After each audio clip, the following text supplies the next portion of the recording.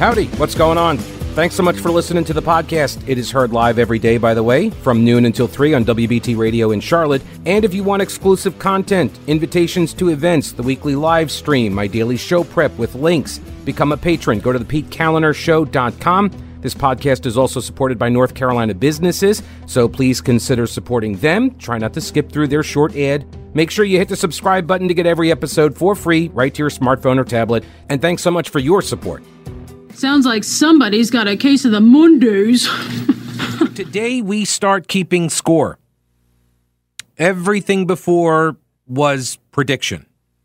Just like all the people predicting who's going to win the next football game in the playoffs. Congratulations, by the way, to the Detroit Lions. And I believe I saw that they were very worried about riots and such after the big victory in the football game. And they were worried, people were going to go riot and burn down Detroit, and then it would kind of look like Detroit. And they didn't want that. So, right. So everything in the 2024 presidential election was prediction. And now we start keeping score. Now it counts. So I'm pretty interested to see how it's all going to shake out. We have the, as Limbaugh called it, the Hawkeye. It is tonight. It starts tonight. And first off, the Caucasus, right? They're a mess. It's like the biggest thing. They're a mess. They have been, at least for the last 3 cycles. 2012, the Republican Party of Iowa. Do you remember this? 2012, Mitt Romney, the winner by 8 votes over Rick Santorum. And that gave Mitt Romney the Big Mo, as George H.W. Bush called it, the Big Mo, after he won the Iowa caucus in 1980.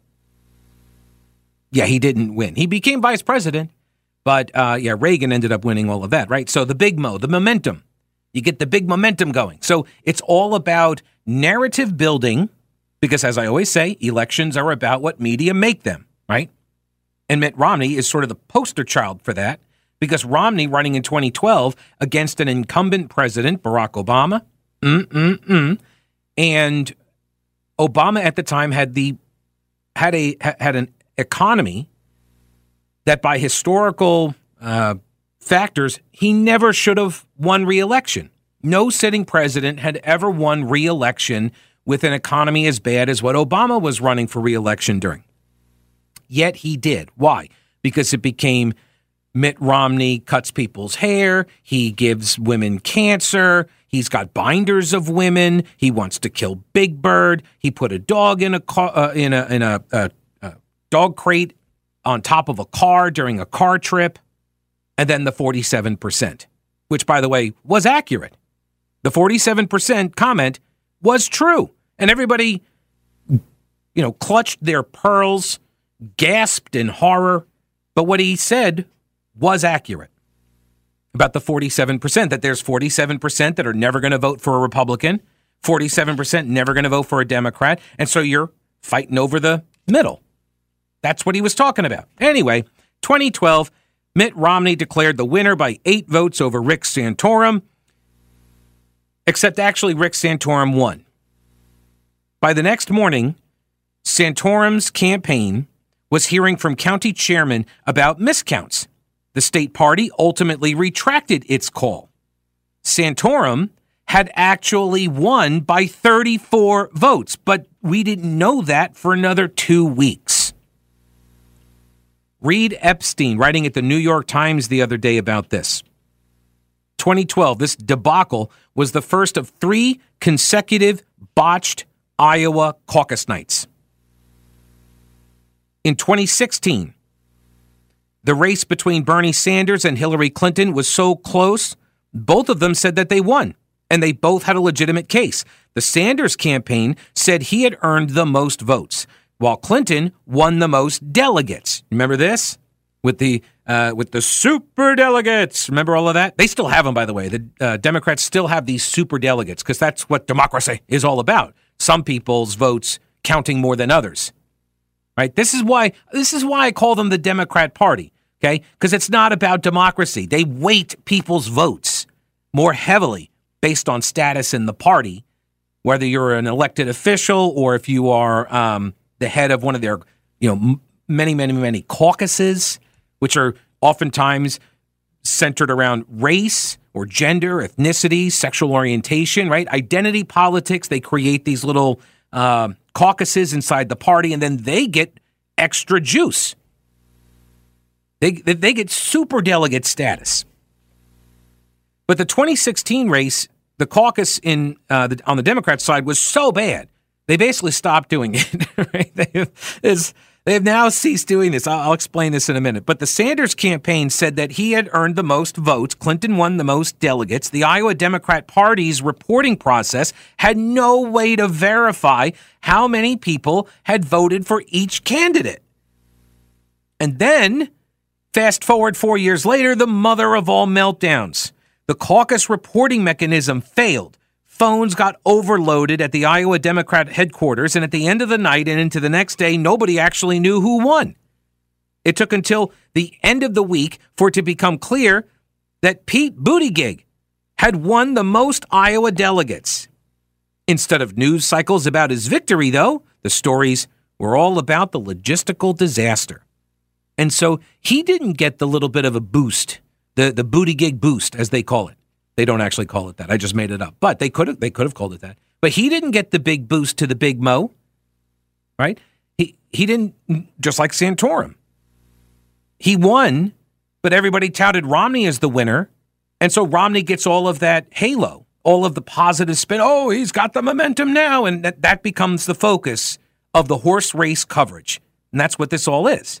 See, the thing about the Iowa caucus, to me at least, is it's a measurement of whether or not a campaign is able to organize a ground game. That's what I'm interested to see. Can they organize a ground game? Because that's really what the caucus comes down to. So in the aftermath of the Democrats' 2020 meltdown, Joe Biden removed Iowa as the first state, the first, caucus state. Iowa Republicans are feeling confident in their ability to count, which is always a good sign. I mean, I don't know if they can. It's just they're confident in their ability to count and to report results in a timely fashion. During a video conference with reporters last week, party officials said that they had tested their reporting system and were confident that there would be no repeat of what the Democrats saw in 2020. And whatever the results of the caucus, the Republican Party of Iowa officials say they will not be declaring a winner. They're going to leave that to the news media. So what could go wrong there? Brilliant idea. Amy Walter at Cook Political Report, cookpolitical.com. She says these are the four things she's going to be watching for. Number one, does Trump get to 50%? Right? This is the expectation game, right? You know what that's about, right? Where you don't want to come in and underperform expectations, because even if you end up doing well, even if you win, but you don't win by what was expected, the margin isn't as big as everybody thought it was going to be, then it's almost seen as a loss. Like, why did you only win by 7 points? You were supposed to win by 12, that kind of thing. Again, horse race coverage, narrative crafting. But this is one of the things, like if Trump comes in at 50%, as he has suggested he should, he has said that he thinks he's going to beat the record for the biggest margin of victory in a Republican caucus. So he's setting high expectations. And if he doesn't meet them, I mean, his supporters aren't going to care, but the people who craft the narratives might. Does Haley, here's the next question. Does Nikki Haley, does she make inroads with voters outside of her natural base? No. The answer is that no, definitely not. Well, because her base is never Trumpers, independents, and Democrats. That's who's supporting her in the caucus numbers, in these polls and all this stuff. That's who these people are. They're being a Republican for a day. Number 3, what does turnout look like? You've heard this by now, right? All of the really, really cold weather. And number 4, will Chris Christie's New Hampshire exit fundamentally change the race? And the answer to that is no. Also, because Haley's coalition, she's not bringing on Trump supporters, right? She's not bringing on people that, but for Donald Trump's presence, like she would get those votes. They don't like her. And when Trump told them that now you could not like her too, then they really didn't like her. Unfortunately, they might have to flip that position. I'm not sure you're aware. You probably are. There's a rumor in the swamp. A rumor around the swamp is that the deal has already been done. The deal is already made. Trump is going to name Haley as his Veep. I don't know if it's true. I'm just letting you know this is the rumor. All right. Do the current world events have you wondering whether we are teetering on the edge of catastrophe? Are you concerned it's going to reach our shores? Okay. So what are you doing about your concerns? Let me help. Carolina Readiness Supply at carolinareadiness.com. Whether you're looking to expand your emergency preparedness supplies or you have no idea where to even begin, Carolina Readiness Supply can help you. Food, water purifiers, tools, first aid kits, instructional materials, camping and hiking supplies even, because being prepared is just smart. Carolina Readiness Supply has 2,000 square feet of supplies and educational materials that you'll need for any kind of emergency. In Waynesville and always at carolinareadiness.com, veteran-owned Carolina Readiness Supply. Will you be ready when the lights go out? Let's talk about the rumor. The rumor. I think the and rumor are both capitalized. Okay. This is from a guy named Genius Parks, who sounds really smart, I have to say. But no idea if it's credible or not, but this is the rumor around the D.C. area, inside the Beltway. Okay? Why you're seeing all of the Capitol Hill endorsements coming out right now? Mike Lee, I saw Dan Bishop endorse Trump yesterday.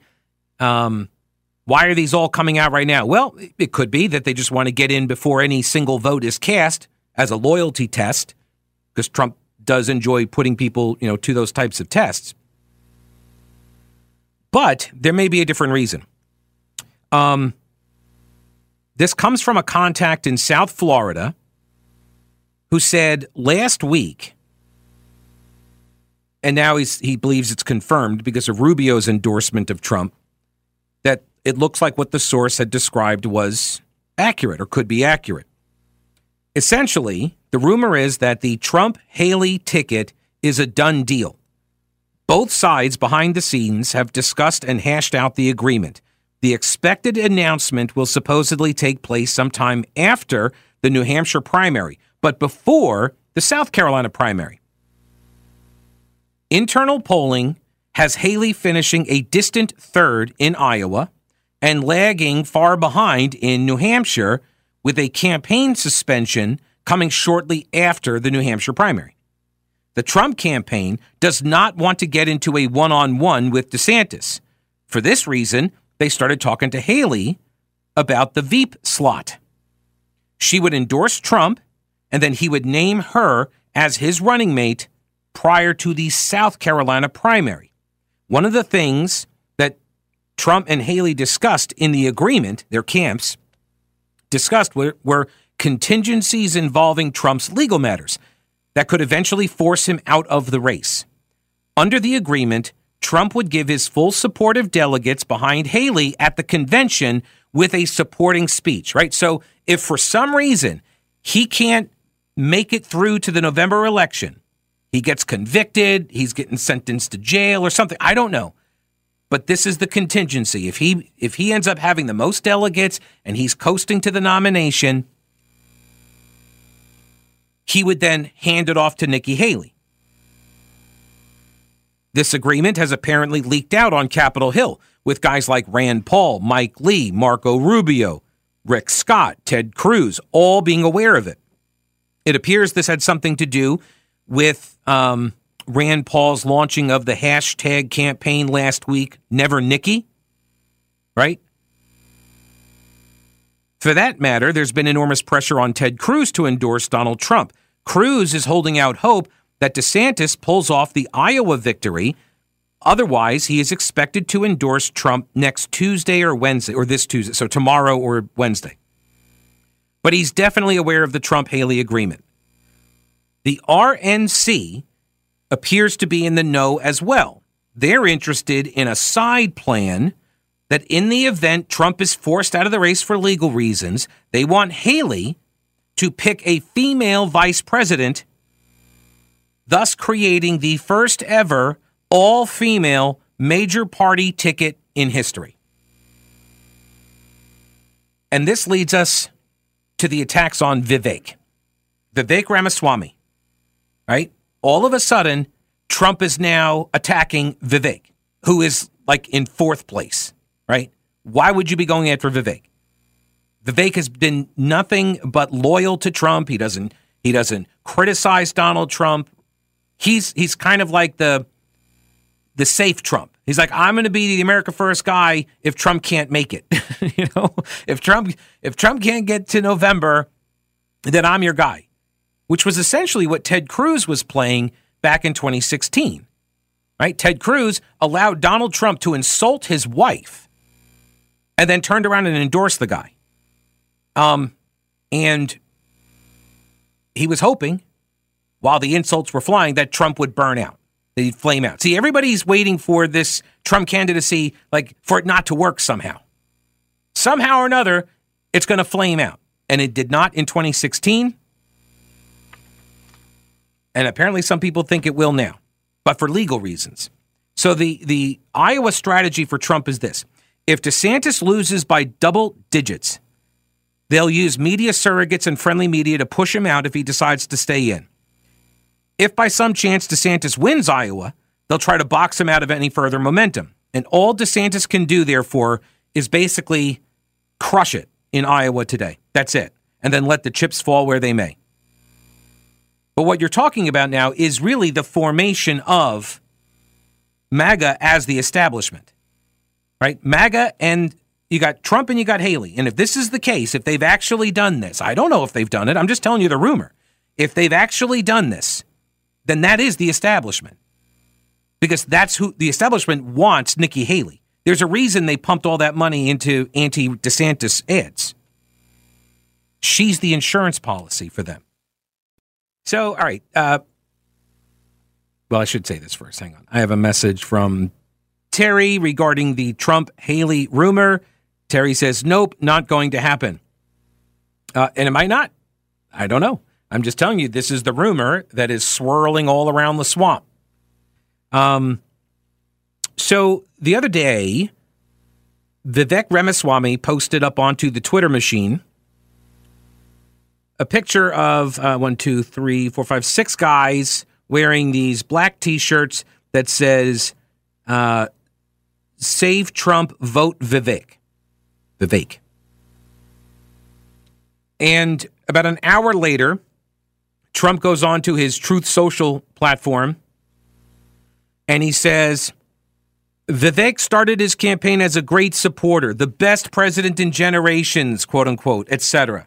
Unfortunately, now all he does is disguise his support in the form of deceitful campaign tricks. I don't even know what that means. Disguise his support for whom? For Trump? Or his supporters? Whatever. Very sly. But a vote for Vivek is a vote for the, quote, other side, quote. I don't know what that means. Don't get duped by this. Vote for Trump. All caps, in quotation marks for some reason. Vote for Trump. Don't waste your vote. Vivek is not MAGA. The Biden indictments against his political opponent will never be allowed in this country. They are already beginning to fall. MAGA! 3 exclamation points. And this was like the first time that Trump has like even mentioned Vivek, let alone gone after him, right? I think, well, he may have said something like, oh, he's, a young guy or whatever, interesting guy. He may have said something like that. I don't recall any shots Trump has taken at Ramaswamy, though. So Ramaswamy then responds. He says, yes, I saw Trump's Truth Social post. It's an unfortunate move by his campaign advisors. But you're saying his campaign advisors wrote that? Why would his campaign advisors write under his handle like that? Why would you rob Donald Trump of agency? Why would you assume somebody else is writing that? It's weird. It says, I don't think friendly fire is helpful. Donald Trump was the greatest president of the 21st century, and I'm not going to criticize him in response to this late attack. Okay, well, if he's the greatest president of the 21st century, then why oppose him now? Why are you running against him? If he's the greatest, why would you not want the greatest to be back in? Anyway, he says, I've met 10, and this is the problem with Vivek's entire campaign strategy, in my view, which is like he's trying to pitch himself as Donald Trump, but you're running against Trump. So why would people ask for the dare I say, the pale pastel, right? Why would they ask for the copy of Trump? You're not famous. Trump is. And that's, I mean, he's got star power. You may be rich. He's rich too. So why would they vote for you rather than the guy that they've already pledged their allegiance to? So I never really understood why people thought this was sort of a serious campaign to peel away MAGA voters, only Trump voters. You're not going to get them. So who are you appealing to? Because if you're trying to appeal to people who want an America First agenda, but don't like Donald Trump, or are tired of Donald Trump's antics, or worried about the lawsuits and all of that, why would they go for Vivek over Ron DeSantis? Because DeSantis has the track record, has the experience, and Vivek does not. So I have always assumed that Ramaswamy's been running for a position in the Trump administration. I don't know what position, but that's always been my belief. He says, I've met tens of thousands of Iowans across 390 plus events here. They're deeply worried, and so am I, that this system won't allow Donald J. Trump anywhere near the White House again. It seems like they will stop at nothing to keep him away from power. I'm worried for Trump. I'm worried for our country. I've stood up against the persecutions against Trump. I've defended him at every step. Dude, loyalty only goes one way, brother. Sorry. I showed up at the Miami courthouse in solidarity following his first federal indictment. I filed a FOIA demand to the Biden DOJ. I submitted an amicus brief this week with the U.S. Supreme Court calling on them to overturn Colorado's ruling to keep him off the ballot. I pledged to remove myself from Maine's and Colorado's primary ballots if they remove Trump, calling on DeSantis and Haley to do the same. But we have to open our eyes. Last time it was a man-made pandemic and big tech election interference. Now, the same billionaires funding the lawsuits against Trump are the ones trying to prop up Nikki Haley. The same mainstream media blasting Trump is lavishing praise on Nikki. They want to narrow this to a two-horse race between Trump and Haley, eliminate Trump one way or the other, and trot their puppet into the White House. See, so Ramaswamy, he's afraid that somehow Haley is going to beat Trump. Or maybe Ramaswamy has heard the rumor too. And maybe he doesn't want Nikki Haley getting that Veep nod. We can't fall for that trap, he says. A year from now, we won't look back and say we were shocked that it happened. We'll kick ourselves for not stopping it.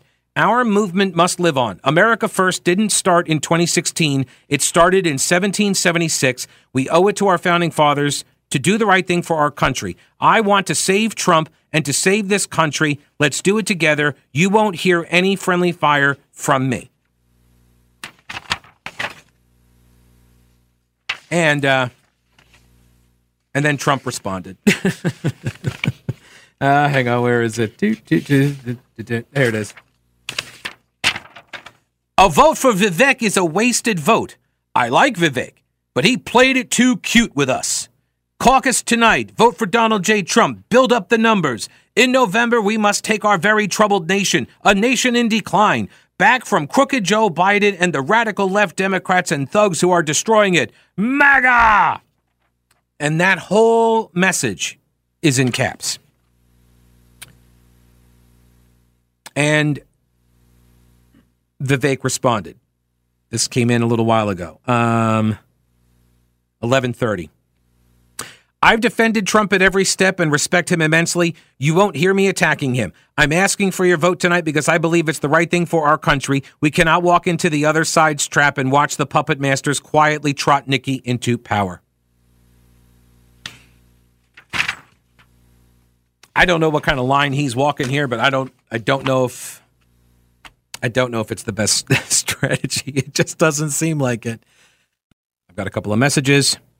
It's a Pete tweet from Gigi. She says, I'm crying, but I think this is the Trump-Haley ticket, that this is PSYOPs. I'll be mad if he picks her and absolutely would never vote for her if they're able to force him out, for what it's worth. But you would vote for Trump-Haley, right? Like if he names her and he gets all the way through and it's November and we're voting and it's the Trump-Haley ticket, you're still going to vote for him with Haley on as vice president, right?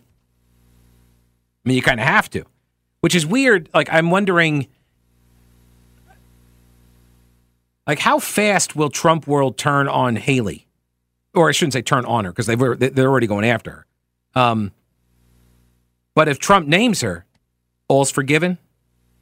Justin points out that Trump did not give Vivek Ramaswamy a nickname. And so I think this is strictly politics by Trump. It's not personal. That's true. He didn't call him like Vivek the Snake or something like that. He didn't come up with some nickname for him. So that means it's really not, it's not like the highest level of DEF CON. Although, I don't know, he made up names for all sorts of people back in 2016.